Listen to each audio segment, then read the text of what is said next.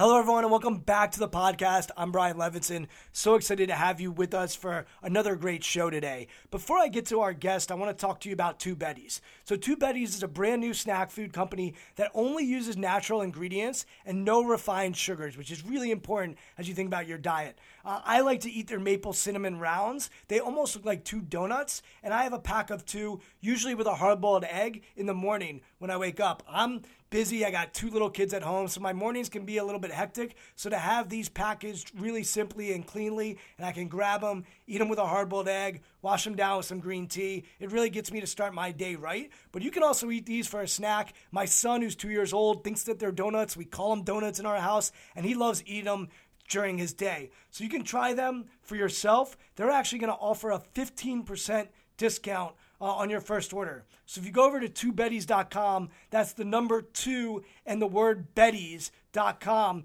you can use the promo intentional and you will save 15% off your first order. So go ahead and check them out. You'll be glad you did, and so will your body. We also are excited to have launched our Patreon homepage. We want to thank all the people that have supported us through the Patreon homepage thus far, and hopefully you can go over there and support us as well. So it's just patreon.com/intentional performers, and you can support us with a $2 a month donation, $5 a month donation, and if you donate $10 a month, we are actually going to give you a shout out on the podcast, which we are going to do our first one right now. So Tim Ogden has been a listener of the podcast, and we're really fortunate to have a relationship with Tim. He's a great guy and has been a big supporter of my business, but also of the podcast. And Tim works for a company called Blue Ivy Partners. And what they do is they work with early stage product companies in security, big data, and networking to help them match their products with federal customers who then innovate because they have urgent missions. So they partner with companies like Carbon Black, Corelight, and DataRobot. You can follow them on Twitter at Blue Ivy Partners and give them a follow. Reach out to Tim. Tim has been great to me in the podcast. And Tim, thank you so much for supporting us over on Patreon. If you want to hear your name or your company sponsored in our podcast, feel free to go over to Patreon, and then I'll connect with you about how we can promote your business or yourself. But without further ado, I'm so excited to present our next guest, and so we will cue the music, and here we go. And during some of the toughest times, I have a little piece of paper in my wallet that I keep all the time, even to this moment, of different things that mean to me, different sayings that mean a lot to me, things that I strive for, recognizing my responsibility to give back. Reoccurring mantra I got into in college where I would just say, I'm going to break the mold. 2 days after my second injury, my dad flew out to Indiana and we drove home. Went right up to my room, slept for a day, and then I woke up the next morning, I spray painted my wall, no quitting me. I remember, there is no quitting me, and I won't give up. The number one thing you gotta remember is you're transferring energy. And whatever energy you got is the energy the viewers are gonna have.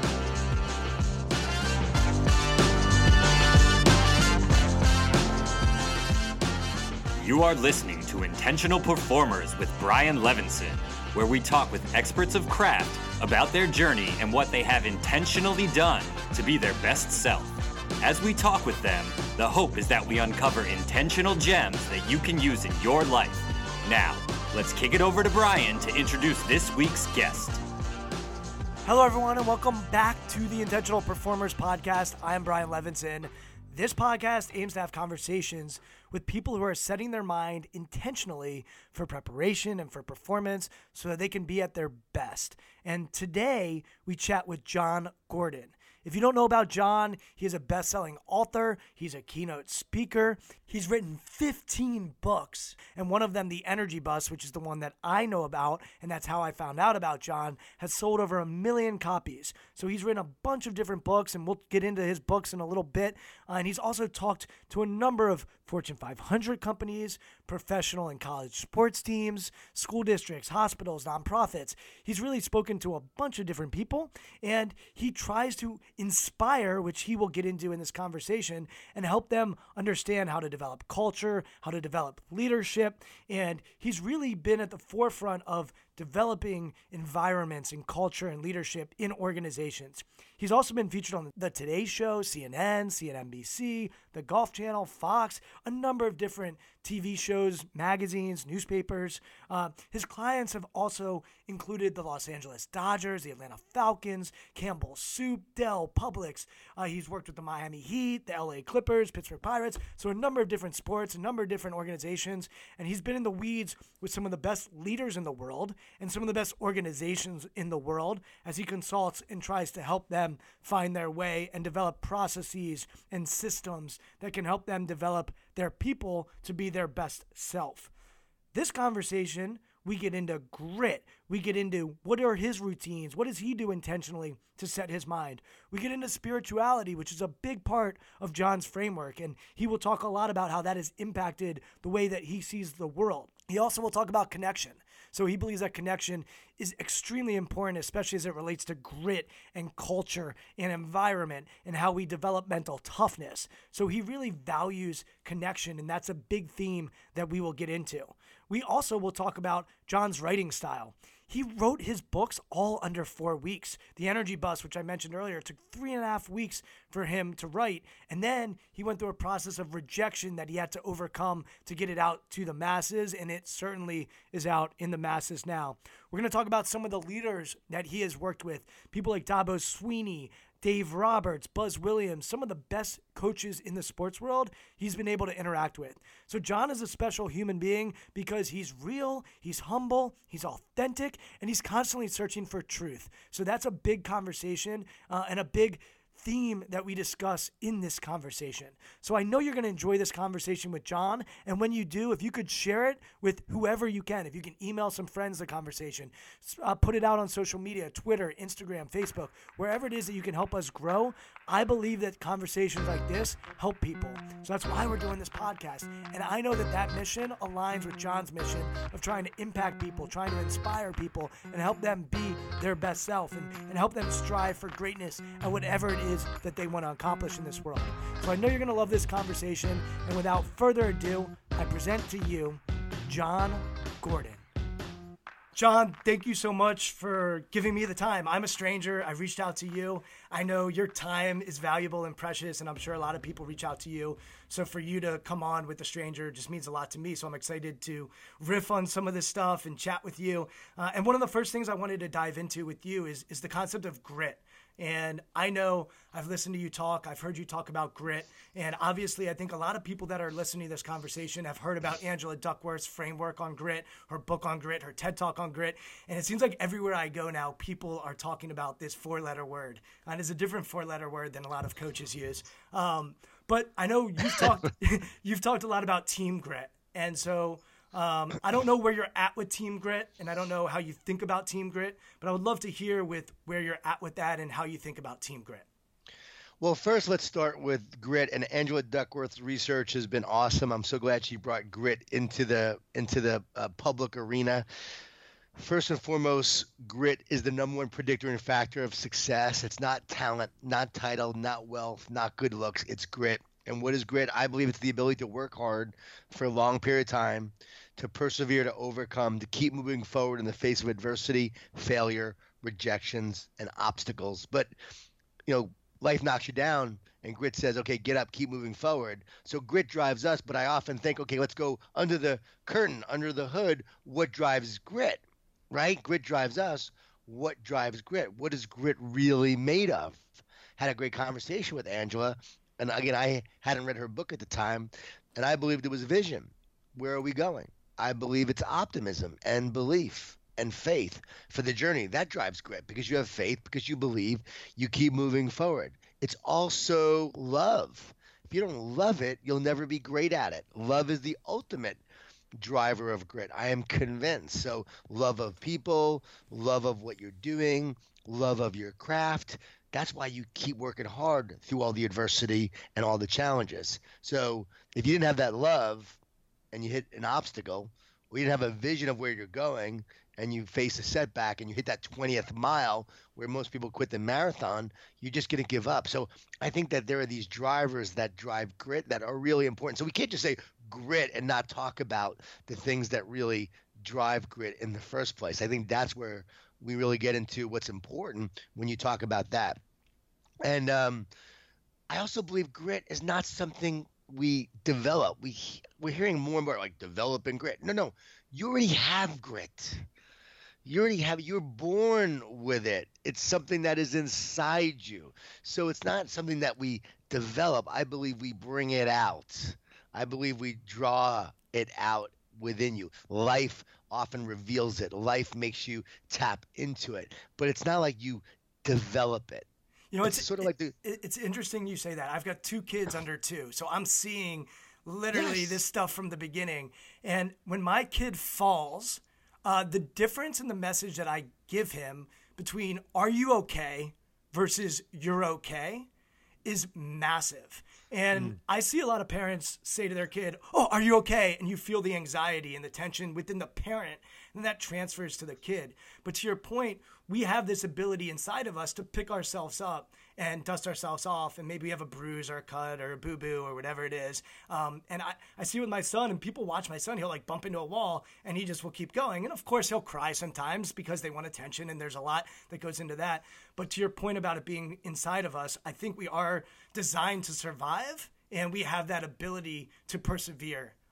The passion piece of Duckworth's grit is interesting, and I think that's a part that also gets lost in the dialogue a lot, is the notion of passion and perseverance. But then the team grit aspect for me, like I see really gritty basketball players that do what's called hero ball. So hero ball in basketball is when they're just going to try to do it themselves. They're down 10, and then they're like, you know what, F it. I'm just going to go at this and try to make plays. And you see losing teams do that all the time. Whereas you see great basketball teams, when they're struggling, or the momentum, and I use air quotes because no one can see us, when they're struggling, great teams will make plays for each other, and they will have resolve in the team. So I like to use an acronym, great resolve in team, right? The resolve in one another when we're struggling. And to your point about Duckworth, she focuses mostly on the individual, in the military, in the business, and in academics. So the team aspect is something I'm curious, and I would love to hear you unpack that a little bit with me as well. Sure. Well, when Angela and I were talking, I actually brought up the idea of team grit to her, and I said, you should write that as your next book. And she said, well, maybe you should write that, because I told her what I believe team grit is all about, and it's all about connection. Team grit is all about love. Let me give you an example. I was with a college basketball program last year, midway through the season, went there to speak to them. Again, I normally don't do that. I normally will not speak during the season, only in the beginning. Why is that? I'm just curious.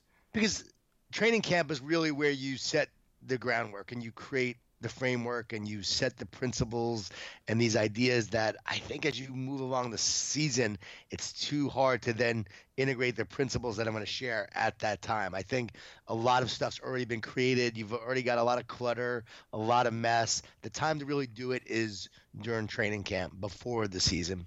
I think that speaks to sort of the challenges that psychology has had, which is come see me when you're sick and we'll get you better, versus the idea of building a roof before it rains and really being the business of roof building. And I think a lot of psychology is changing to focus more on like, hey, what do you do when you're really good? Or let's work on you when you have clarity. Because when you are stuck and you have clutter, it's really hard to do work. It is. It's like UCLA football. I spoke to UCLA football, shared these principles. They're having an up and down season, but all the way they continue to reinforce these principles through their losses. They come back with a win. They are embodying these principles we talked about. Again, they're not having the greatest season, but they're living them. And if I would come in halfway and try to share it, I think they're already in many ways long gone about the season.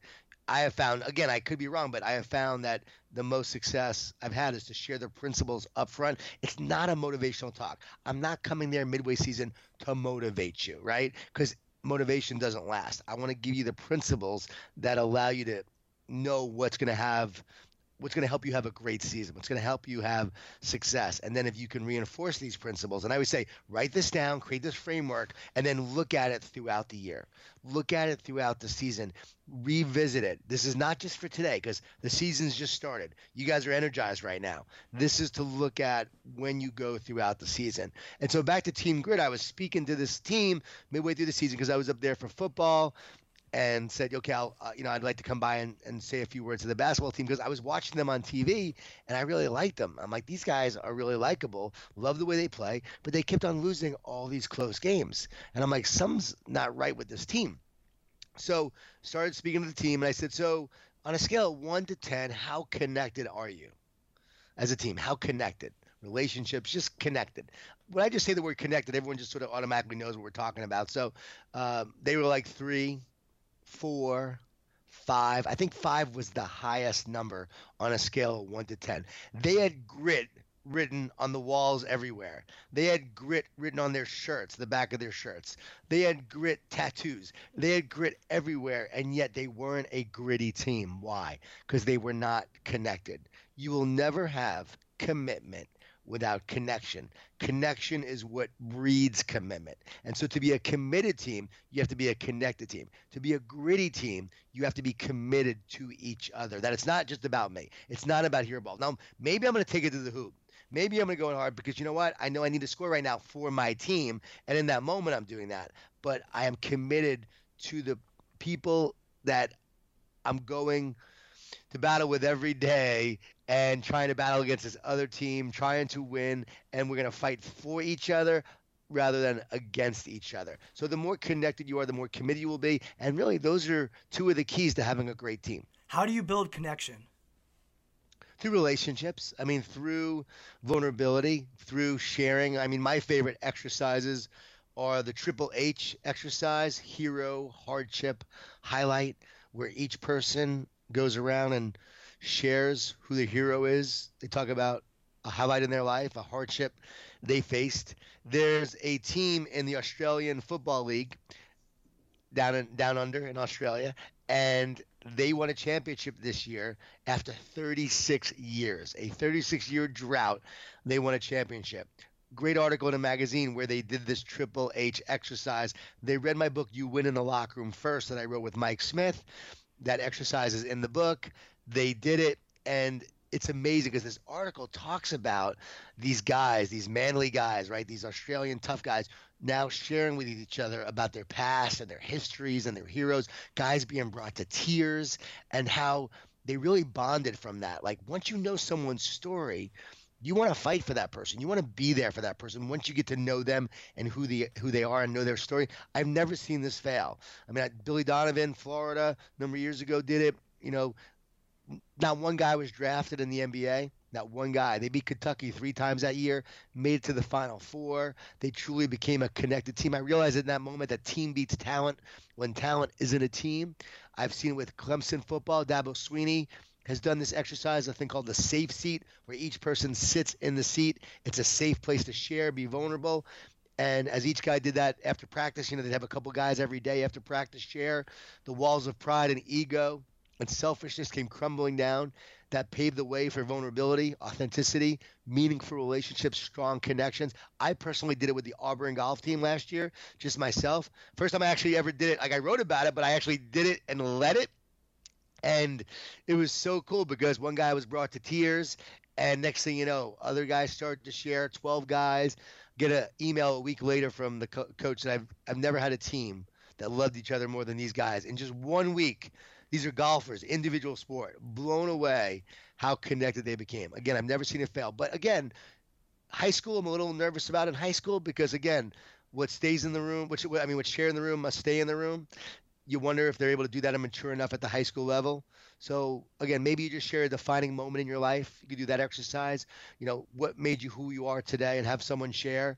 But I know it works, and I know it's powerful. Navy SEALs do a lot of great team building exercise.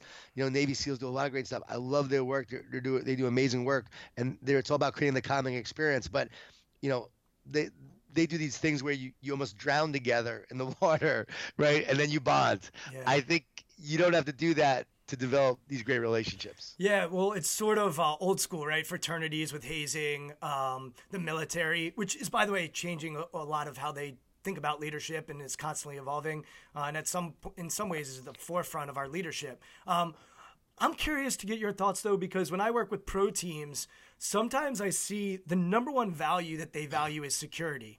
And pro sports is so cutthroat. Coaches get fired. Mike Smith, right? Great example, right? They get fired, and players are traded and they get cut. And look, like let's just use pro football as an example. There is a culture of do your job, right? There are teams that are very transactional in their nature and not necessarily transformational. So if it's about the relationship, how do you help a team where maybe their top value is actually security instead of relationships? Well, I think you couldn't be more right in terms of what you're talking about. And I think it's a challenge at the pro level because you're having guys making millions of dollars. They're working on their next contract, and they don't want to share something that might hurt their contract. I'm not going to tell you about a challenge I face or an adversity I face, but I think everyone could talk about a defining moment in their life that made them who they are. I know as a coach that if we really do this work of being vulnerable and getting to know each other, we will have a stronger team. We will be better people. We will develop great relationships. This will help us all in the future. I think it's how it's presented. It's all how it's shared. It's driven by the leader. Working with the LA Rams this year and Sean McVay, he's been able to develop great relationships on his team and get the guys to connect with each other. Again, that doesn't happen by accident. It's the leader that drives the process. So you have to be a leader first and foremost. That is someone who can do this and cultivate this. But if you are and you do, you're going to see amazing rewards. But it has to be the leader that does it. It's not going to just happen by accident. So you have to create this environment where this can thrive, where this could work. If you just throw it out there, it's not going to work. But if you invest in the root, you're going to get great fruit. If you ignore the root and just focus on the fruit, the tree's going to die. So any great team must invest in that root to be a strong team and develop a strong bond. Work with the Titans this year as well. You see those Titans, they're definitely a connected team this year as well, and they're fighting for each other. Miami Heat worked with them last year, 11-30 first half of the season, 30-11 the second half. Why? Because they were connected. They were committed. They had great relationships. So it's interesting I have seen cultures where they do it. And you see guys that have come from other cultures, and now they come to a culture like the Heat where there's a lot of love and a lot of relationships, and guys embrace that culture. They want to be part of that culture. And maybe you don't have the talent to beat a team like Golden State right away, but you're building a great culture and a foundation for long-term success. And I haven't worked with the Celtics, but I'm sure Brad Stevens is doing a lot of that work as well from a culture and relationship standpoint. Yeah, I've actually spoken to Brad Stevens before, and it was amazing. I called him, and I was thinking that, I would ask him a bunch of questions and get a bunch of information from him. And he flipped it completely and spent an hour asking me questions about the work that I do, and is probably the most humble coach that I've ever met in my life. And there's a reason why he had success at the college level with a program that wasn't expected to do what they did. And then he goes to one of the biggest, most storied franchises and has success there. It's because Brad will take an opinion from anyone in the room, and then he will make it actionable. He'll make it tangible. And literally I have emails back and forth from Brad where he is implementing an idea that I had. And I was like, why are you even listening to me? And it's because he is so humble in that way. I think that's his unfair advantage. But really the thought that I had. Can I just step one second there, because you hit on something I want to share. Yes, the best coaches I have found, like Brad, like Billy Donovan, these amazing coaches are so humble that they're not just asking me advice. They're asking a lot of people advice, and they're willing to learn from everyone so that they can be a better coach and a better leader for their team. But one final thought on connection security. We crave connection more than security. That is something I needed to drive home. We crave relationship, connection, love more than security, because it's the connection, the love, and the trust that actually makes us feel secure. So that's why it's more powerful to develop a relationship that actually leads to feeling secure. Yeah, I think you're talking about the heart versus the head, right? Because I think the heart craves relationships, love, connection. The brain or the head or whatever you want to call it, often is craving keeping me safe. And that craving that the brain does is not always helpful to our performance. It's one of the reasons we have to mind that mind. We have to be able to be aware that, hey, our brain is going to tell us not to take that leap. The brain is going to say, hey, don't take that risk. The brain is going to tell you, don't go into that arena with 20,000 fans. Stay here and stay safe. But I think what you're talking about is the heart and something bigger than the brain, or it's bigger than that, where we feel awe or we experience amazing next level things. It often is inside of us rather than what the brain does, because the brain is it's wired to protect us. That is the brain's number one job, is just survival, right? Look both ways before you cross the street. Don't do this, don't do that. But if we follow that thought or that idea, we'll never actually go towards action. So I don't know if I'm putting words into your mouth or how you think about that, but that's sort of what I'm thinking about as I hear you talk. Yeah, I mean, I think we would use different language, but similar thoughts. For me, it's not the brain, but more of might be the ego. And again, no one could even tell me where the ego is, and actually, has anyone ever touched an ego or held an ego? But it's the mind. It's the brain. To me, is the hardware, and it's where we activate it, where the brain actually is used. The brain is nothing more than a projection computer that actually allows us to see, to experience, to see a reality. A bunch of neurons are firing in our minds, right? Our neurons are firing, and that's how we're making sense of the world and seeing this world. If our brain's not firing synapses, what is this world? It's like the Matrix, if you really think about it. Pretty crazy when you go there. So to me, yeah, what's inside, what you nailed it, that's the soul. That's the spirit, love. So that comes from inside. So the outside world is the illusionary world. The inside world is really all that matters. Nurture the inside, that love. And because we create our world inside out. From the inside, our soul creates our experience on the outside. I will say I do struggle, though, sometimes, especially I see it at the college and pro level. I see it some at the high school level. There is transactional leadership that has been successful. And short term. Yeah, but all right, the Patriots, let's use the Patriots as an example. And I'm not inside the Patriots, and maybe you have spent time with the Patriots, so prove me wrong. But I've talked to head coaches who have worked alongside Bill Belichick and have been in that sort of that coaching tree. And, the notion of do your job and, run this route and be here and do this and do that really well is a different message than, let's say, a Pete Carroll who's saying, I want to develop the human, or even Jason Garrett with the Dallas Cowboys, who I want to transform. I want to develop relationships. I want to cultivate relationships. And maybe I'm just looking at it from the outside in, but I think you make a good point, but it's both actually. You're able to do both. It's positive leaders are demanding, but they're not demeaning.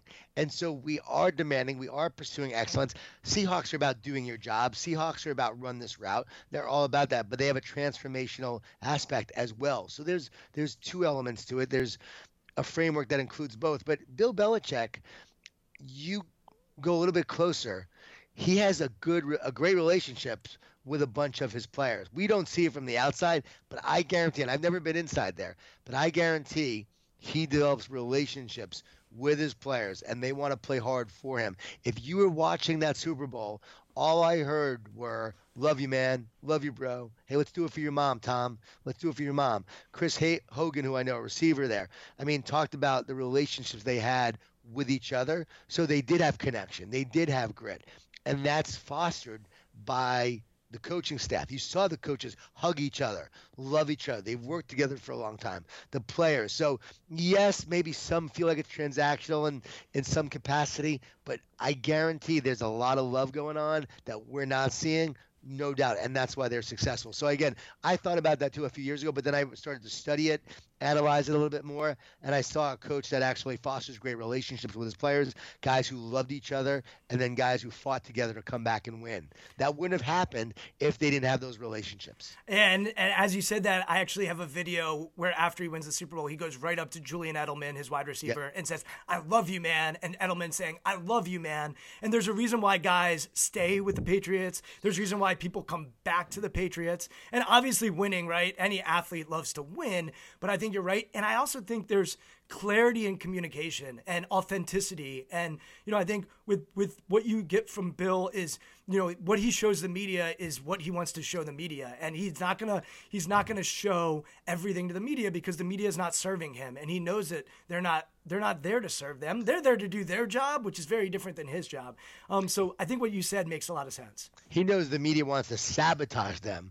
And so that's why he goes up there like a drone and acts that way. But he's very animated with his players. He's not like that. People think he is, and that's why they don't understand the success he has. And you've been around some of the greatest coaches. You just rattled them off. Billy Donovan, who's now coaching in the NBA, but built an amazing program at Florida, which was a football school before he got there. Dabo is obvious, national champion, and then competing for one this year at a school like Clemson. Dave Roberts with the Los Angeles Dodgers, Buzz Williams. The list goes on and on. What are the commonalities between those people? And then also, what are the differences that you see? Because I think one of the issues I have with the grit talk is it's just grit. Like, just do grit. And I think, there's a time to quit. Like if we look at all of our trajectories, we quit something to become something. So I don't think it's just grit. And I think gratitude plus grit is a really cool thing to look at. So I never think there's one answer. So I'm curious what the similarities between those great leaders are, but also maybe can you walk us through some of their differences? Well, I dropped out of law school after a year and a half. So, as you say, you have to drop out of something or quit something to become something else. Left law school after a year and a half. Like, this is not for me. I mean, went through all the hard work and then just walked out. And so I'm an example of sometimes you do have to quit something. When do you keep going? When you know that you want to be great at it, when you know that you want to be the best in the world at it, and you'll do whatever it takes and however long it takes to be successful, that's when you stick with it. So I have found that the great coaches, the one great example and the one great characteristic they all have is that they want to be great coaches, that they want to help build great teams. They're humble, they're hungry, they're always learning, growing, and improving. They all provide both love and accountability. They really spend the time to develop the relationship with their team. They love their team. Their players feel that love, but they also are tough. They hold them accountable to the standards, to the culture, the principles, and the values. Dave Roberts has done it really great. I've also seen Dabo Swinney over the last 6 years. What he does, he's incredible at it. I mean, I think he's the best I've ever seen at it, both love and accountability. Buzz Williams, you talked about him. I mean, think about how quick he's turned around Virginia Tech and his leadership. He loves tough instead of tough love. So his players know he loves them. So he earns the right to challenge and push them to help them be their best. Now, how are they different? That's hard to say because each person is just different in their own way with their own personalities. And so they all have different and unique personalities. I feel, very honored and blessed to be able to get to know all of them and work with all of them. And Clint Hurdle is a giant of a man. He's got a great personality. I mean, everyone just has so many differences to them as people. So they all, I believe, have similar characteristics. But that goes to the fact that you have to lead the way you are. The way who you are, you have to lead from who you are. You can't be someone else. That's why when people leave Bill Belichick and they try to lead like Bill Belichick, no, he can get away with it because he's Bill Belichick. I look at Bill O'Brien. I look at Bill Belichick. I look at a Dabo Swinney. Dabo can get in your face and yell at you, but he's so likable and he loves you, so he can get away with it. But another guy can get in your face and yell at you, but he's just a jerk because you don't feel his love and he's not very likable.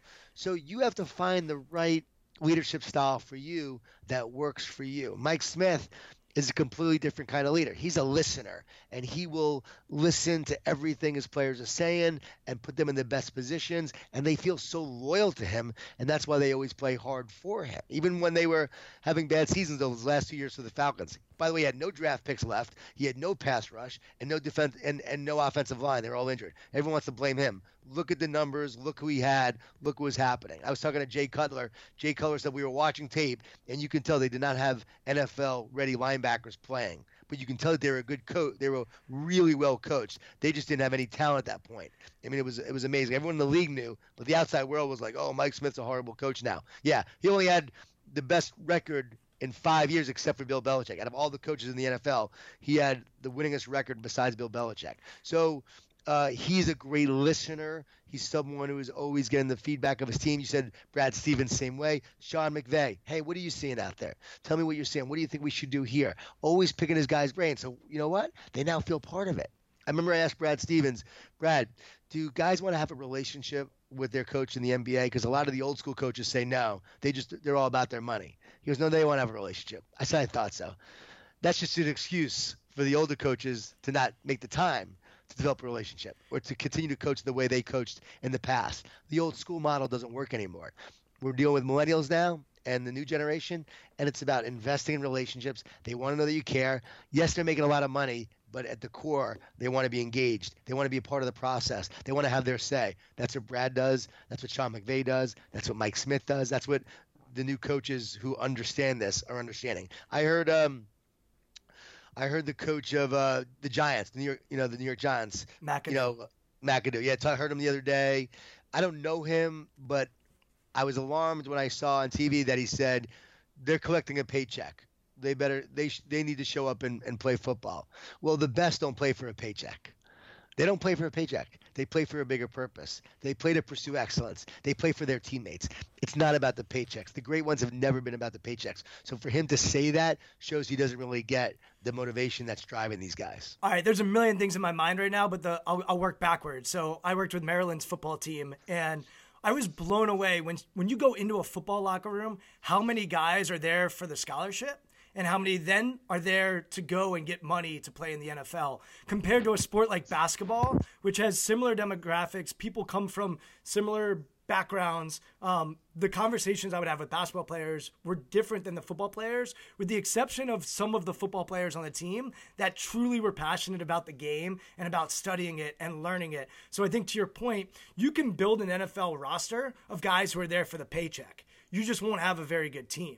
No. So that's the first thought. The second thought, a lot of the coaches you're mentioning would be classified as new school, but there also are guys like Tom Izzo, who I think of at Michigan State, who the outside world sees Tom act like a maniac on the sidelines. Or Coach K, people don't realize Coach K is really tough on his guys. But what those guys do is they spend time building the connection with their guys off the floor. So I've worked for an NBA team at the NBA Combine where I interview players and they come in, and so I'll ask them about their experience in college. And the Michigan State guys all love Tom Izzo. Love him because they know he will be there for them no matter what. I spent time with Coach Calipari, and Coach Cal, they love Cal, and Cal loves them. And so none of these guys are perfect. None of us are perfect. We all have moments of imperfection. I think that's the issue we have in our society right now is we put our leaders or our heroes on pedestals, and the reality is they're still human. So yes, they can be heroes, but they're still human, and so there's going to be imperfections in them. But the great leaders, I think, to your point, find a way to be clear in their message, authentic, and whatever that love looks like, it can show its way in a lot of different. It show itself in a lot of different ways. Some of them, it might be one-on-ones in a closed room. Others, it might be taking the time to watch film with them. Others, it might be having barbecues at their house. It can show itself in a lot of different ways, but when they're real and authentic, that's when they're at their best. And to your point, when they can reach people, and you said a word earlier that struck me, motivation. So I got the sense from you that how do you feel when people say you're a motivational speaker? Like, how does that speak to you, resonate to you? If I said John Gordon's a motivational speaker, right. How do you feel about that? Well, first and foremost, Calipari is amazing, and people don't really understand the kind of great leader he is, have had many conversations with him. And a connector, right? A connector. He wants to help people. And he's all about relationships. Yeah. The guy is all about relationships, and that's why his players love him. So going back to motivation, relationships are what drive real motivation as a coach. Okay, it's not about motivating just to go out there and motivate. It's about the relationships that drive motivation. So when people call me a motivational speaker, yeah, I hate that term. Actually, I don't like it at all. It's one of the worst things you could ever call me. To me, it's about inspiration, different than motivation. It's about principles for success. It's about sharing truth with people so they can understand this truth that allows them to perform at their highest level. I do not want to be a sports psychologist. I do not want to be a mental coach. I incorporate that into my work. But for me, it's more about leadership. It's about leadership. It's about building great teams. And it's about the optimism and the positivity to do it. But all these other elements come into it and come to play. So I move in those spaces. But yeah, I really want to be known more for leadership than I do as a motivational speaker. And since you brought up sports psychology, and before we turn on the mics, you mentioned you tweeted out something in regard to sports psychology. I would love to just get your thoughts on that idea and that concept. I have a master's in sports psychology, so went to school for it. So I would just love to get your thoughts and why is it that you don't want to be a sports psychologist or a mental coach, and just what are your thoughts on the field of sports psychology? Well, first and foremost, I think that sports psychologists and mental coaches are amazing people. I think that they really care about the people that they want to help. I believe that they want to do great work and they have such a caring heart, and that's what drives them. But I would argue that it's not psychology that actually helps them be successful. I would argue that it's the heart and their love for people and the relationships they have with the people that they're coaching is what actually makes the biggest impact. It's not a strategy you're teaching. It's the relationship you have and the love that they know you feel for them that actually helps them grow. I would guarantee it. And Stu Stinger told me just recently that there was research that came out that said a therapist's relationship with their patient was one of the most important factors in how well that patient did. So I would argue first and foremost, that's the key. The paradigm of psychology, I believe, is not complete that we're teaching now, just as the emerging field of positive psychology changed the world and changed the paradigm of the whole industry. So for years we were focused on what was wrong with people. Now we're focusing on the positive. And so I would say, why should we even study all these old theories that have no use whatsoever? People say, well, you have to understand the past or you don't create the future. Well, why do I have to understand a lie? Why do I have to understand something that doesn't really work? I don't need to know that. Just give me the truth. I don't need to know the lie. I need to know the truth. When I understand the truth and I understand how things really work, I'll see everything else for what it is as non-useful. Said, well, someone said we have to have knowledge. I said, knowledge without wisdom is futile. So it's about having knowledge with wisdom to help people be their best. So again, nothing. I have nothing. I don't think there's anything wrong with the field, I should say. My tweet came across as when I said that, if my son wanted to be a sports psychologist, why should I have to send him to school for all those years of psychology? I still believe that, but if you just read the tweet, you would think that I was dismissing the entire profession and what people do. And that, again, on Twitter, you can't really explain yourself fully in 140 characters and now 280. So I want to make that clear that I don't think that at all. But I think that we're missing the boat because we're also so focused on the brain. Psychologists are focused on the brain, but they don't understand that the brain is just where the hardware. It's just where the activation happened. They don't understand the spiritual part of things and consciousness that drives it. And I think if they start to understand that more and delve into that more, that again, that's a whole other level of understanding that needs to be integrated. So Stu and I were talking today, actually, Stu Stinger and I were saying, I said there needs to be like integration, not just like get it out of the way, but let's integrate. Because what psychologists do is ask great questions. They meet people where they are. And now let's help you have a greater understanding of the challenges you're dealing with. And then let's talk about how to help you be the best you can be and help solve them. Again, focus on what you're doing right instead of wrong. Let's focus on the positive approach of things. The broaden and build theory, all these things, feeding that positive dog each day. All those things have great merit. But if you don't understand where negative thoughts are coming from, and you don't understand that it's a spiritual battle that we're facing, then I don't really truly think you can ever help someone when you don't understand that. Because when that person goes up to bat or shoots a foul shot or is dealing with challenges in their life, and doubt comes in and fear comes in and a feeling of unworthiness comes in, where do those thoughts come from? And people say yourself. How yourself? Who would ever choose to have those thoughts? Where do they really come from? And people need to understand it's a spiritual battle. Star Wars exists for a reason. People love Star Wars. People love Harry Potter. People love movies. Superheroes versus the villains. What are all these stories about? The battle of good and evil. We need to understand it's a battle of good and evil. We see it play out in the world right now with all the shootings, with all the hate, the sexual harassment, the violence, terrorism. It's a battle of good and evil. And in each one of us, we have the battle within our soul of good and evil. And so evil seeks to destroy and sabotage you with fear, doubt, negative thoughts. But good says, I'm loved. I have people who love me, that my identity is not tied up in my performance, but in who I am as a person, and that I could just go out there and if I fail, I'm still loved. And the more we feed that good in the soul and not worry about the fear that seeks to sabotage us, we'll perform at a higher level. So I don't think psychology is teaching that, sharing that. I am. Right now, people are getting it. I'm going to write a book more about this to explain all of it in one simple paradigm and concept that hopefully people can utilize, and if they can integrate in their work, great. But again, I think when you go to psychology, they're not going to be talking about this stuff.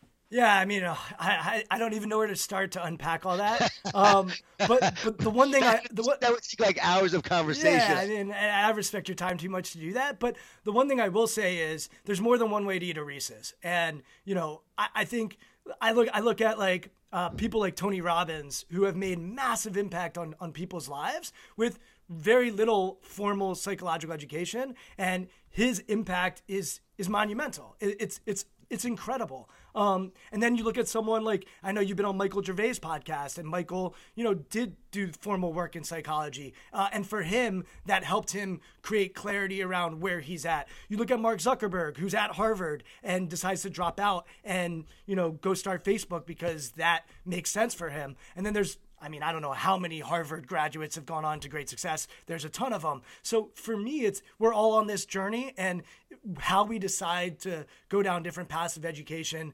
are important. And maybe for some people studying different paradigms, because I think everything changes and it evolves. I think whenever we say that it's all science, and we ignore maybe faith, we make a mistake. And I think when we say it's all faith and no science, we also make a mistake. So I think the blending of faith and science is really important. And too often we try to say it's this one thing or it's that thing. And I think as long as we're open to learning about different things, and like I'm fascinated by this conversation right now because maybe there's a learning. And yeah, maybe some people that, like, I always find people that have PhDs look down upon the people that have masters. People that have a master's degree look down upon people that have bachelor's degrees. People that have bachelor's degrees look down upon people that have high school degrees. And if we could get away from that and focus more on, is this person trying their best to learn as much as they can? I think we'd all be better off for that. And you could have a PhD, and you may have had more schooling, but does that mean you have more wisdom? Again, not necessarily. Doesn't understand what's really going on. And I love what you said about blending science and faith and so forth, because it's all integrative. It's all together. Science is what? Science seeks truth. Well, guess what? Faith seeks truth as well. Faith seeks to live truth. And so science should never be God. Okay, science is meant to be this search for truth. And I believe spiritually, when you are looking for truth, you will find God, because God is truth.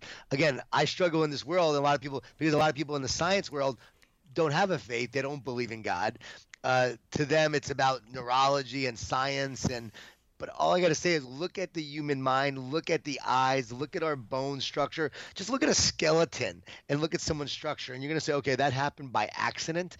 And then I just had a conversation with someone about evolution. And again, there are elements to evolution that, is makes sense, right? We do evolve over time, but if evolution can't explain why we paint, why we sculpt, why there is music. Evolution is all about survival.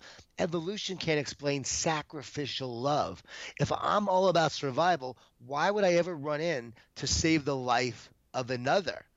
It doesn't explain that. It doesn't explain morals. It doesn't explain the battle of good and evil. And so it doesn't explain why we have meaning at all. Why do we even want to strive for greatness? Why is greatness even an ideal? There should be no striving for greatness because there should be all about survival and crushing people and killing people to live and survive. There should be no painting. There should be no imagination to create. We create because we were created. We paint because that creativity comes from the soul. All these things come from the soul. Psychology, actually, psyche means soul. Psychology was meant to be the study of the soul. And so if we're always so focused on the brain and the neuroscience of what's happening, which that has become people's God, then we're forgetting the soul where really everything originates. Because what happens when you die? The brain shuts off, the body goes back into the ground, and then what happens after that? The soul, though, lives on. The soul is all that exists. The soul is eternal. Life is temporary. Soul is eternal. And so, again, people say, well, I don't understand that. That's what the tradition teaches us. That's what faith teaches us. And I think science in the future, as it seeks truth, will actually be able to prove that more and more. Because I study quantum physics, and we're living in a holographic universe. We really are. There's a great book called The Field by Lynn McTaggart, which says that this is really one big giant energy field that we're living in. And a holographic universe means we're a projected reality. So the nature of reality could be suspect. We're living on a planet, on a big ball of rock that's traveling around the sun 60,000 miles an hour, a great ball of fire, right? We're spinning 1,000 miles per hour, and we think our existence is logical. We're trying to create logic. It's amazing we don't fall off.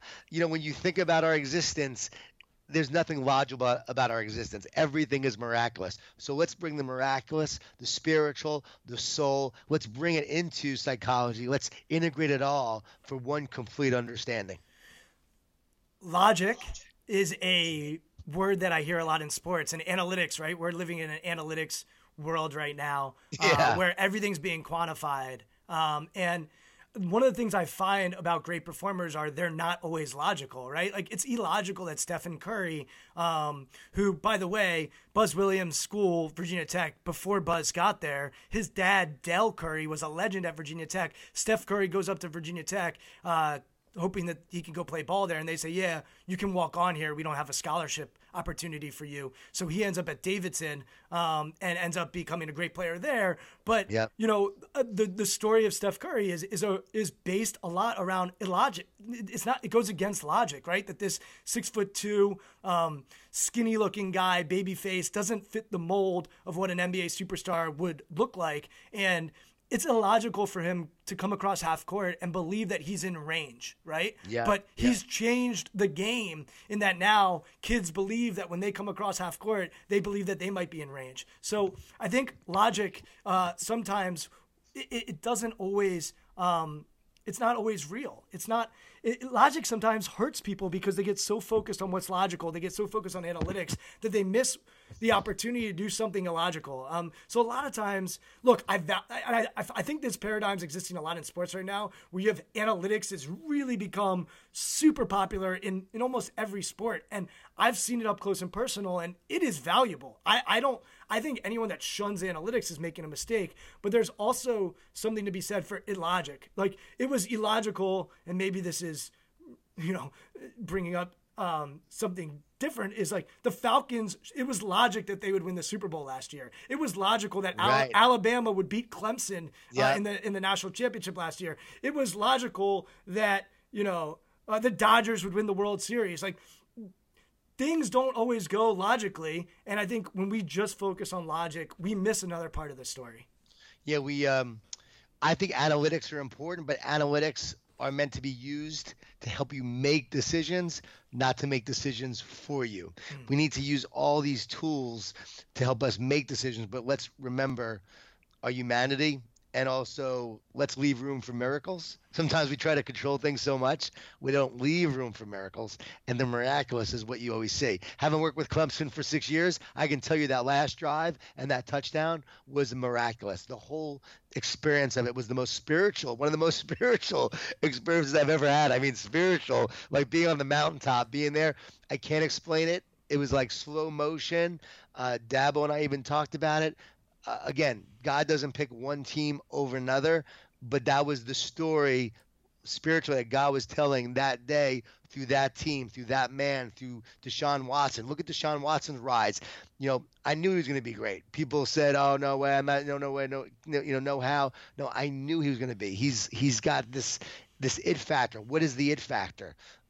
Again, it's hard to explain, but someone has it. It's almost like a chosen, like they were chosen. They call Josh Rosen, chosen Rosen, Tim Tebow. Well, that's for another reason, but we don't get into that. Okay, well, I don't know about that, but because he has a Jewish background, so the chosen one, like. That's funny. I know you have a little bit of a Jewish, background as well. My mom was Jewish, and actually my biological father was Jewish.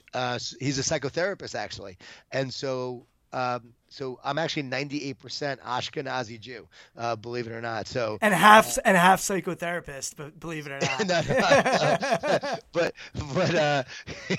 he wasn't a very good father. So I would have to say, psychology is not going to make you a great dad. But and again, I don't have anything bad for psychologists because of my father. It's none of those issues. Again, I think that. Again, caring heart, want to make a difference and all that good stuff. But so growing up in that family, chosen people. Yeah, but I believe we're all chosen. I mean, I really believe every one of us is chosen. I believe we're all chosen to do great work. I believe that going back to the greatest thing, we want to pursue greatness because we were meant to be great. We were meant to do great things. We were never meant to be average. And once you understand that, I mean, again, we were made in the likeness and image of God.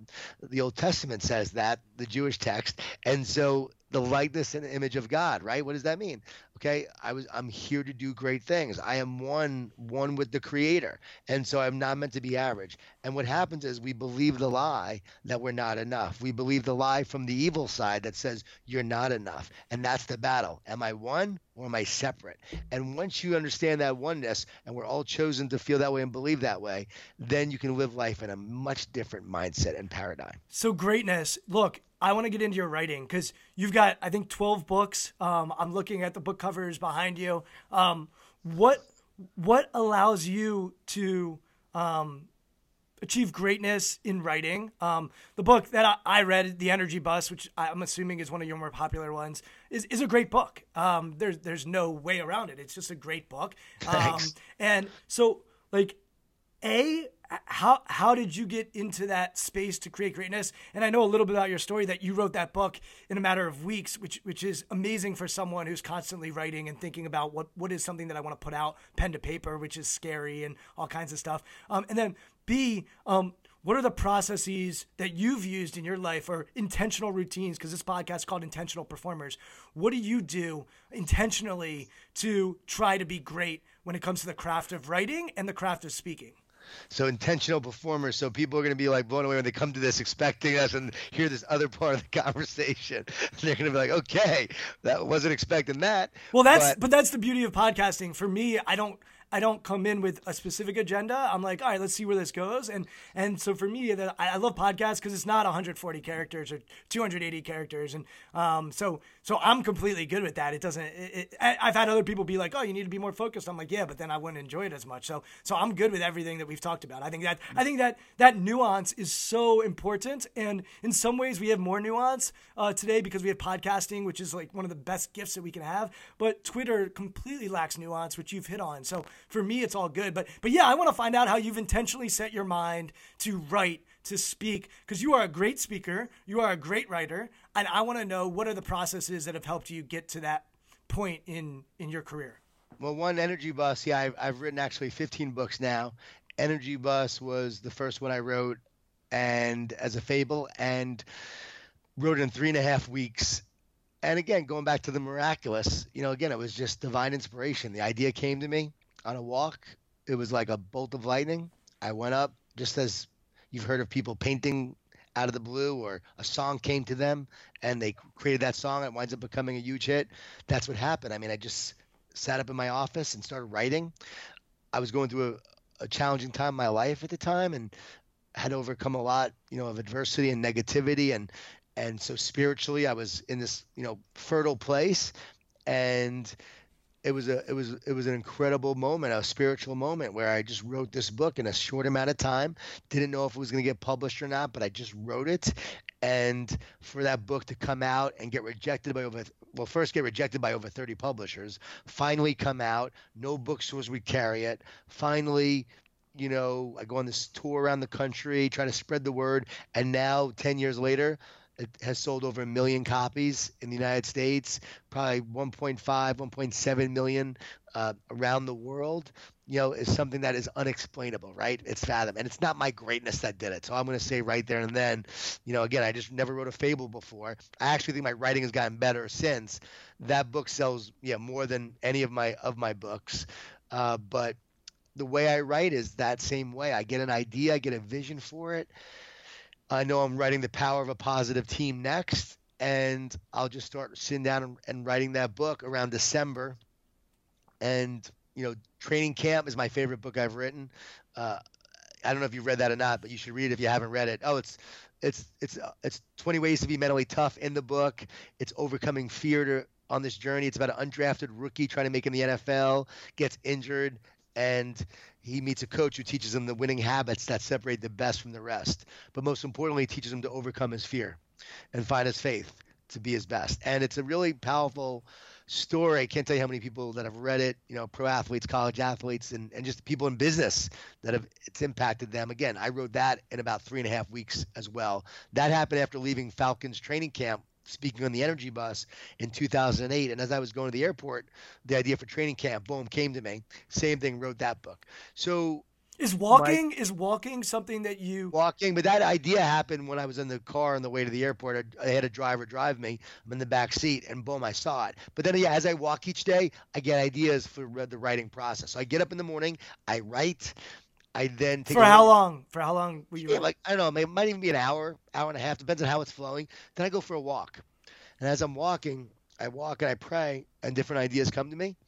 I come back, and now I write some more for maybe a couple more hours. So by noon, I'm done. All day, I just live life and go throughout my day. Then I'll check my email. If I check my email beforehand or social media, I'm done. I can't write it. It ruins me. So I got to stay off all that. Then I'll come back to all that stuff. At night, before I go to bed, I'll read what I wrote. I'll edit a little bit, so now it's fresh in my mind. I'll get some new ideas. I'll actually jot them down, sometimes type them out or write them down on a piece of paper, and then get up the next morning and I start again. And the longest it's taken me to write a book is about 4 weeks, which was The Power of Positive Leadership. That's the longest it's taken. Again, not my greatness. It's really just, I give it up to God. I'm open. I'm like a conduit. And I really believe that the ideas just flow, and I'm obedient. And then I actually sit down and do it. So I take the action to do it. And I think that's important too, every day. Probably if you don't do it, if you get ideas and you don't take action on them, well, then I feel like God will use someone else. So you're getting those ideas for a reason. So if people are listening to this and you get ideas, sit down and just start writing. Just show up. Don't worry about it being great. Don't worry about being perfect. The first draft, Stephen King says, is for you. You write the first draft for you, where you just get it all out there. The second draft is for the audience, and that's where you can edit it and work on that. So, how about speaking? Speaking, I was not a good speaker early on. I mean, I think I might have had good energy, but that's about it. I just went out and did it. And my wife joked, she said, "You did it when you were horrible." So I think it's great that you would just go out and do it. And I say it's taken me probably 10 years to be a good speaker now. 10 years. I'm not I mean, some people are just natural and have natural, I think, a gift for it, where they can maybe speak for a couple of years and they're really good. I think it's taken me a while to get good, but I would say finally now do I understand the craft of speaking, and I'm feeling more comfortable on stage, because I really consider myself a writer first. And so only now am I starting to enjoy the art of speaking and sharing this message. And it's weird that at this time my audiences are getting bigger and bigger now. I think I'm ready for the audience to share this message now more than I ever have been. But again, it's been a while. It's been a journey. And again, just going out there and doing it every day and just getting better every time. And I watch other speakers and I learn from other speakers. I don't copy their style, but I learn from it and then I grow from it. You hit on something that resonates with me is like, I do believe we have certain talent or gifts that lend itself to a certain path. So for you, writing is something that you're gifted at or talented at, whereas speaking is something that comes harder to you. And so, I think it's important that people understand, go toward what you're good at, go toward what you're talented at, start there. And then from a secondary standpoint, that doesn't mean you can't get good at that other thing. You can, but understand it's going to take a lot of work. It's going to take a lot of effort. So I'm kind of reverse of you. Like, speaking comes easier to me than writing. That's cool. So for me, the writing is I'm constantly talking to people that write to try to find out how do they do it, what's their process, to learn from it so that I can potentially do it better. But like and honestly, the editing part is what really gives me pause and hesitation, and having the ability to go through the details and the nuance and the attention to detail that it takes to actually craft a sentence in a better way is a challenge for me. I'm good at diarrhea of the mouth. I'm good at like writing it all down, just throwing it on paper. But to your point, I think it's just doing it, and I have to get better at that, and then having a process of going back and saying, how can I do it better? And I just have to be more conscious of how I'm doing it and how to improve on it. Like my friend Erwin McManus. Erwin McManus is one of the greatest speakers I've ever heard. People should check him out. Erwin McManus. He wrote a book called The Last Arrow, and he writes his books audibly. He actually speaks them, and he has an assistant while he's sharing type as he's sharing his book. And again, you can do the same. You could just have a recorder and you record your ideas and your concepts if you're more audio, and then from there, you can actually take what you write about, but it's just a process. Like, you don't have to worry about the nuance of the sentence. So when I'll write a newsletter every week, I'll write the newsletter. I go back and read it, and I may change a sentence here, a change there, and restructure, but that only happens after I go back and look at it. You probably are focused on wanting to be perfect, and then if you're perfect is the enemy of creating something great, because we want it to be perfect, so we actually don't move through it or through it. We think it has to be. That's not how the writing works. So it is a process. It is a journey of just getting better with it. Again, going back to what we're meant to do more of, like, yeah, I'm meant to write more than speak. So when I speak, my goal in speaking, I want people to read my books. And I don't want them to buy it. You don't have to buy a book. Go to the library and get it. I just want them to read it because I know reading the book is where I've seen the most transformation happen. When people read my books, that's where I see the biggest impact. And so my goal is that people will read a book, benefit from it. Like I just mentioned Training Camp. Yeah, I want you to read Training Camp. I know you're going to benefit from it. I know every reader who reads that book will benefit from it. Same thing with The Carpenter. Want them to read that book. That will benefit from it. So I write, and that's where my focus is. Yeah, the conviction you just had with the idea of I want you to read my book because I believe that it can have an impact on you speaks to probably your purpose and speaks to what you feel like you're here to do. The one word that I just want to unpack a little bit is perfectionism. I've never worked with a pro athlete who says that they're not a perfectionist. Like almost every pro athlete I've ever worked with says that they're a perfectionist. And what I've come to understand and what I really believe in is I think that they are perfectionist when no one's watching, in the lonely hours when they're working on their footwork or their craft, and making sure that the attention to detail is exactly the way they want it to be. So when they say that they're a perfectionist, I think they're talking about it in that way, and that they're not like, let's just use Kobe Bryant because I think it's an example that people understand. Like Kobe was perfectionist about his footwork. He was perfectionist about his defensive tendencies. He would watch film. He was obsessed with being perfect with those things. Serena Williams, same type of thing. But when they step on the court to perform, they're adaptable. And so perfectionism isn't all bad, but it's awful when we blend it, when we bleed it into our performance. That's where it can become paralyzing and crippling. And as I study the greats of the greats, I find that there is perfectionism in them, but they just do it when they're working specifically on trying to master a task. But when it's time to execute, that's where they are much more malleable and adaptable. So that's something that I study and I really try to understand, because if we go to a commencement speech all over the country, people will say, don't worry about being perfect. Just do. And if you listen to a lot of the greats of the greats, they do have an aspect of neuroticism or perfectionism or self-critic that they use in their preparation. They just don't bring it to their performance. When they get into the time to execute, that's when they are fearless. That's when they are confident. That's when they are, all in. So for me, the mindset for preparation when no one's watching and when we're working on mastery is very different than the mindset needed to execute that mastery. I love that. And I also think that when we're in the moment, we're not thinking. And when are you at your best? When you're thinking or not thinking? When you're not thinking. So why would we want to think more? You're just in that moment. And that's what I tell athletes all the time. I tell people that all the time.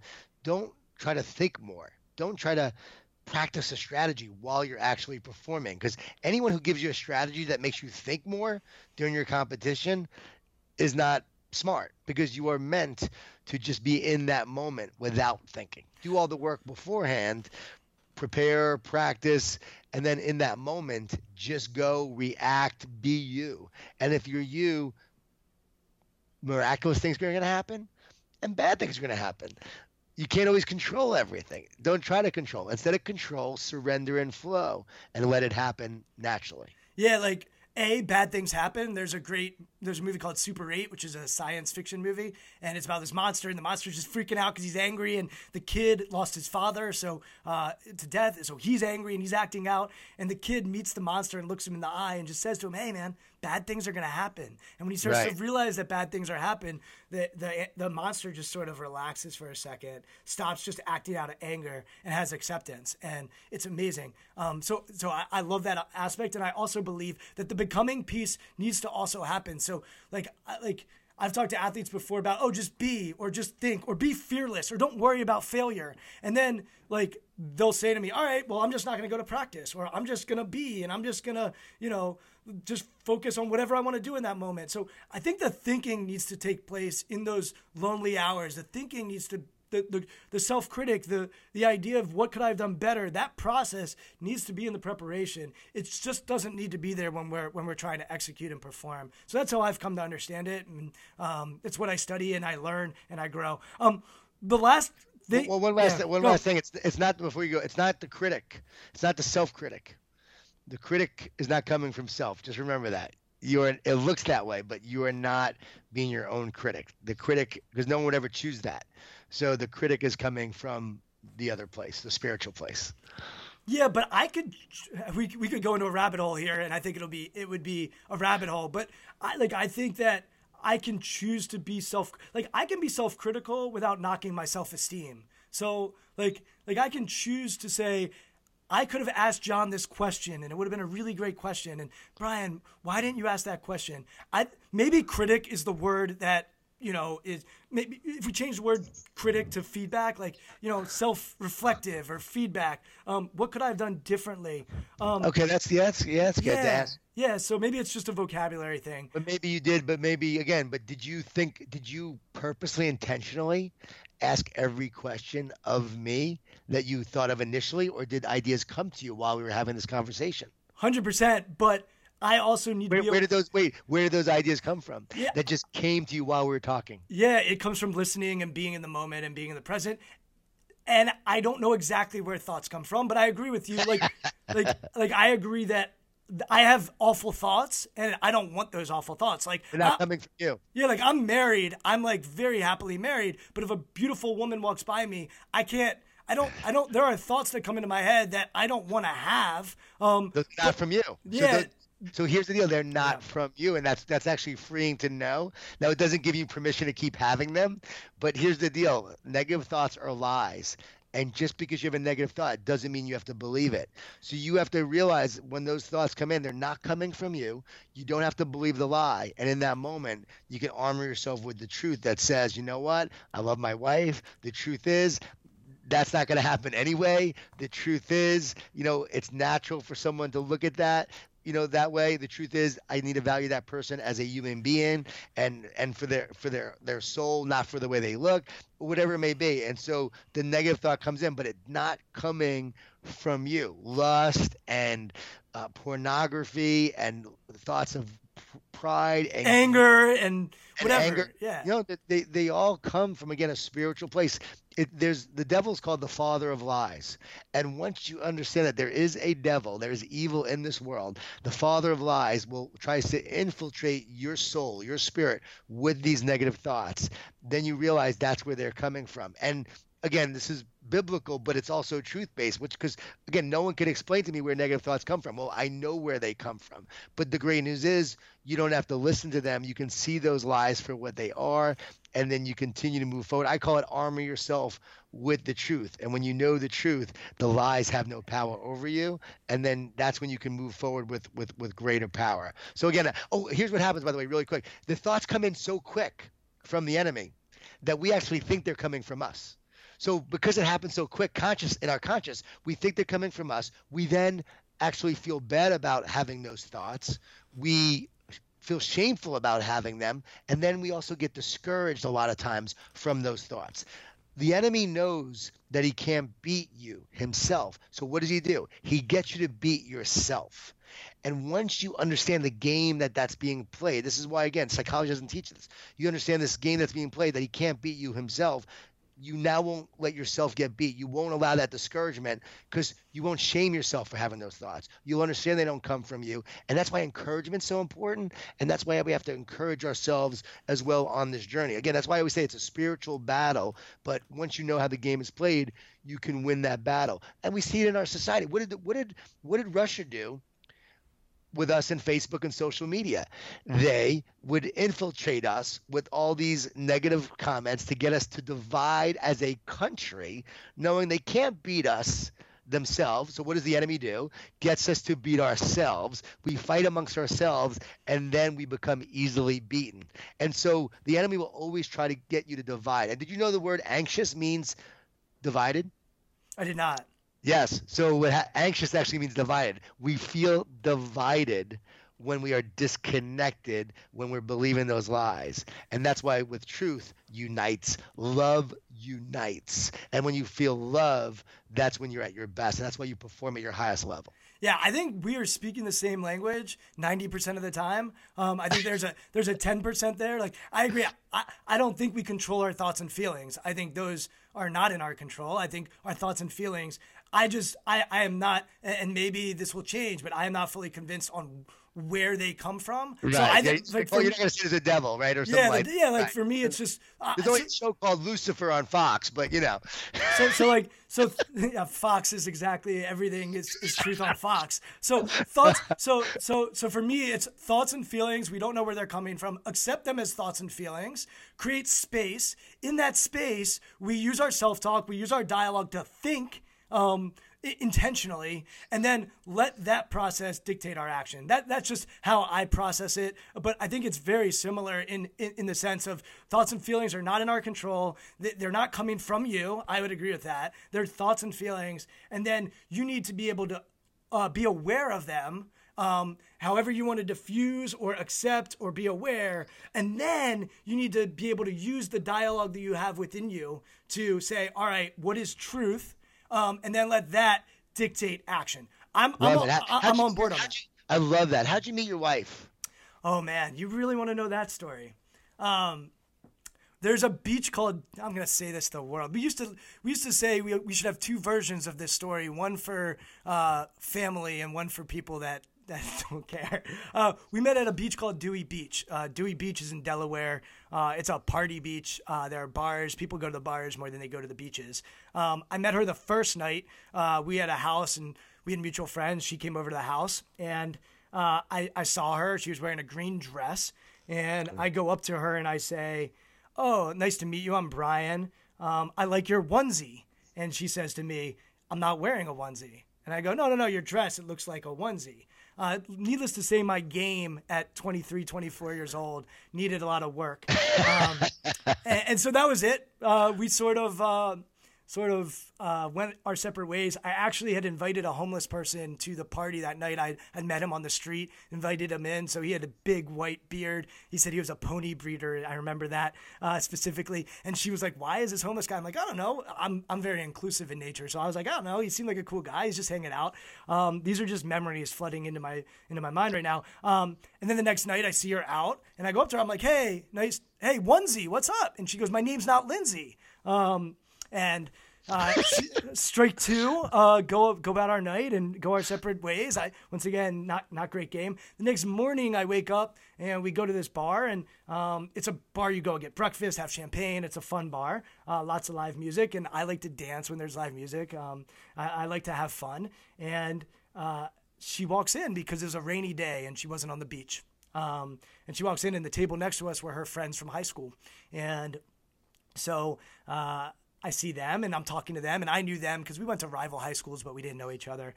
And she comes in, and she sees me again. I'm like, "Hey, how you doing?" And let's just say by about 1 o'clock, I was announcing to the bar that I was going to marry her.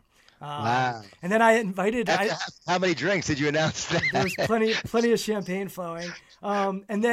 And I know where you're going with this, but I guess it's a fun story. So then I offered to go across the street to Nick's Cheesesteak and have our first date there, and she refused that. So when we got back to Washington, D.C., I took her to a nice restaurant, and the rest was history. And honestly, serendipity, fate, faith. So, so where am I going with this? Okay, so and my question is, you ran into her 3 times that. Did you? It's a small town, John. Yeah, but still, 3 times like that in that way. Yeah. Did you choose to fall in love with her? Did you choose? That's a really good question. Let me think about that and get back to you. Yeah, you're shaking your head. He's not letting me. There's no way you chose to fall in love with her. You saw her, and then these 3 times you fell in love with her because you were meant to fall in love with her. She was the one for you. We often think we choose a lot of things. I'm telling you, we choose a lot less than we think. And so when I met my wife, same thing. I remember meeting my wife and falling in love with her very quickly. I look back on that. I didn't choose to fall in love with her. I just did. You felt it. And she felt me, and she fell in love with me. And not right away. For her, it took a few years, but for me, it was love at first sight. But the point is, eventually, she felt that way about me, and we look back on our time we didn't have a choice. We were meant to be together, and then we see our kids, and they were meant to be born from us, these kids. And so I just feel like we choose a lot less than we think. Yeah, and I'm not anti fate or faith. I'm still on my journey with it. So it's more. I think we're all on a journey, and I think that's what's cool.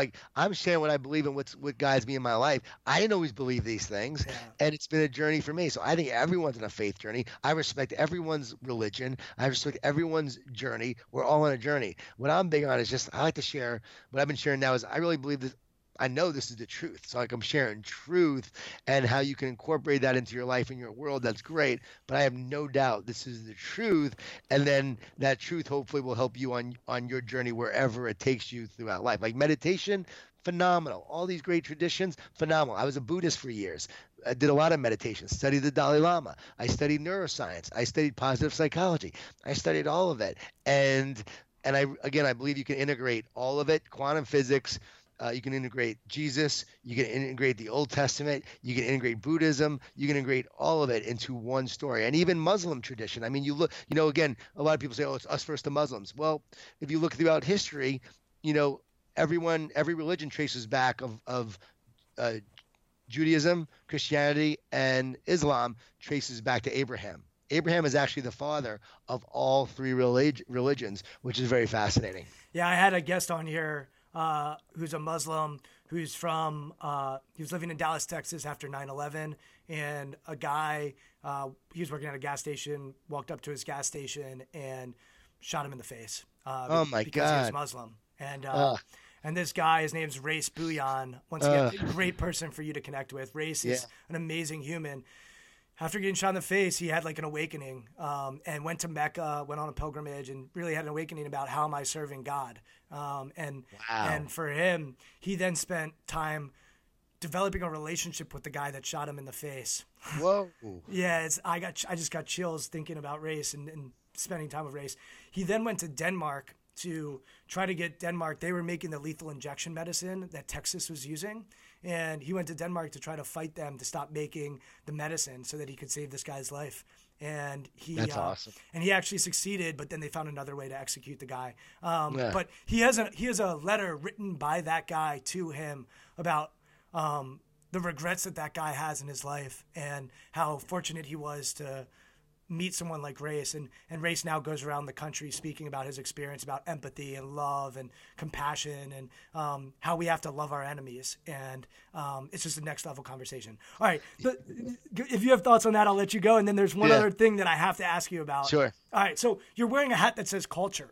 And for those, no one's going to see this. So it literally, John is wearing a hat that says CULTURE. So it says culture. Walk me through culture and how you believe it works, and how can you infect culture? And I'm interested in this because if we work from the inside out, then maybe culture shouldn't impact us. So unpack that for me. Like, how do you think about culture and environment? And what do you think of that word? It obviously means a lot to you if you're wearing a hat that says culture. Yeah, this is a Miami Heat hat that Eric Spoelstra gave me. They're big on culture. I'm wearing a Miami Heat shirt. So I would say that I think it's brilliant what you just shared, that if we create inside out. See, the greatest way we create culture is through clarity. You said it earlier about clarity of a leader and having a clarity about what we believe, who we are, and what we're here to do. And so a leader's clarity is the biggest determinant in creating culture. Leadership is what ultimately drives culture and the culture we create. And culture, a culture of love is powerful because love is inside out. If we create a culture that's all about values and numbers and words, but there's no heart behind it, there's no love, then you're creating a culture that's outside in, not inside out. So we create our culture inside out from who we are on the inside. We win in the locker room first through our relationships and our love, and that's what creates culture. And so I always say, you can have the greatest mission statement in the world, but it's pointless unless you have people on a mission. And core values, can be written on the wall, but they're useless unless you live and breathe them every day. So what are we doing to live who we are, be who we are? And that's how we are creating culture by what we think, say, and do every day. Culture is not creating us. We're creating culture. Now, in this environment, you bring someone into the environment of culture. They say Patriots have a strong culture. They're going to become like that. They become in that environment. What they're really coming into is a place of clarity, of love, of relationships, of intention, of the values that are being lived. And that's how it impacts that person.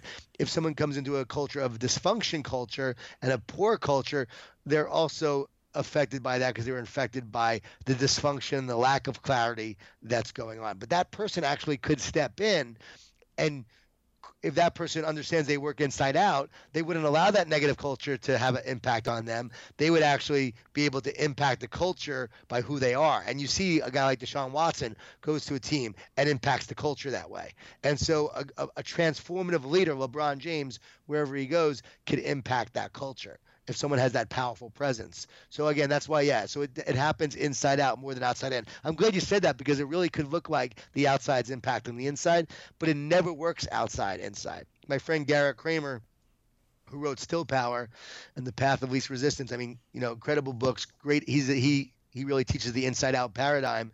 He asks this question, like, if you're driving in traffic one day and traffic is bothering you, you're upset. The next day you're driving in the same traffic, but you're in a good mood, listen to a song you like, and it's not bothering you now. Is the traffic? No, it's not the traffic. It's never the traffic. It's always the state of mind. If it was the traffic, it would be 100%. It has to be 100% for it to be truth. And so it's always our state of mind because we create inside out. The outside, it looks like the outside's impacting us, but it's not the outside. It's our state of mind in the moment to that experience that we're interacting with. Yeah, I had Chris Grant on here. Chris Grant was the general manager of the Cleveland Cavaliers, assistant general manager of the Atlanta Hawks, and now works for the San Antonio Spurs. And I asked Chris about the Spurs because the Spurs are one of the organizations that is seen to have the best culture in sports. And he talked a lot about Tim Duncan, like a transformational leader who did it with action. And Tim's traits that are the Spurs traits are competitiveness and caring.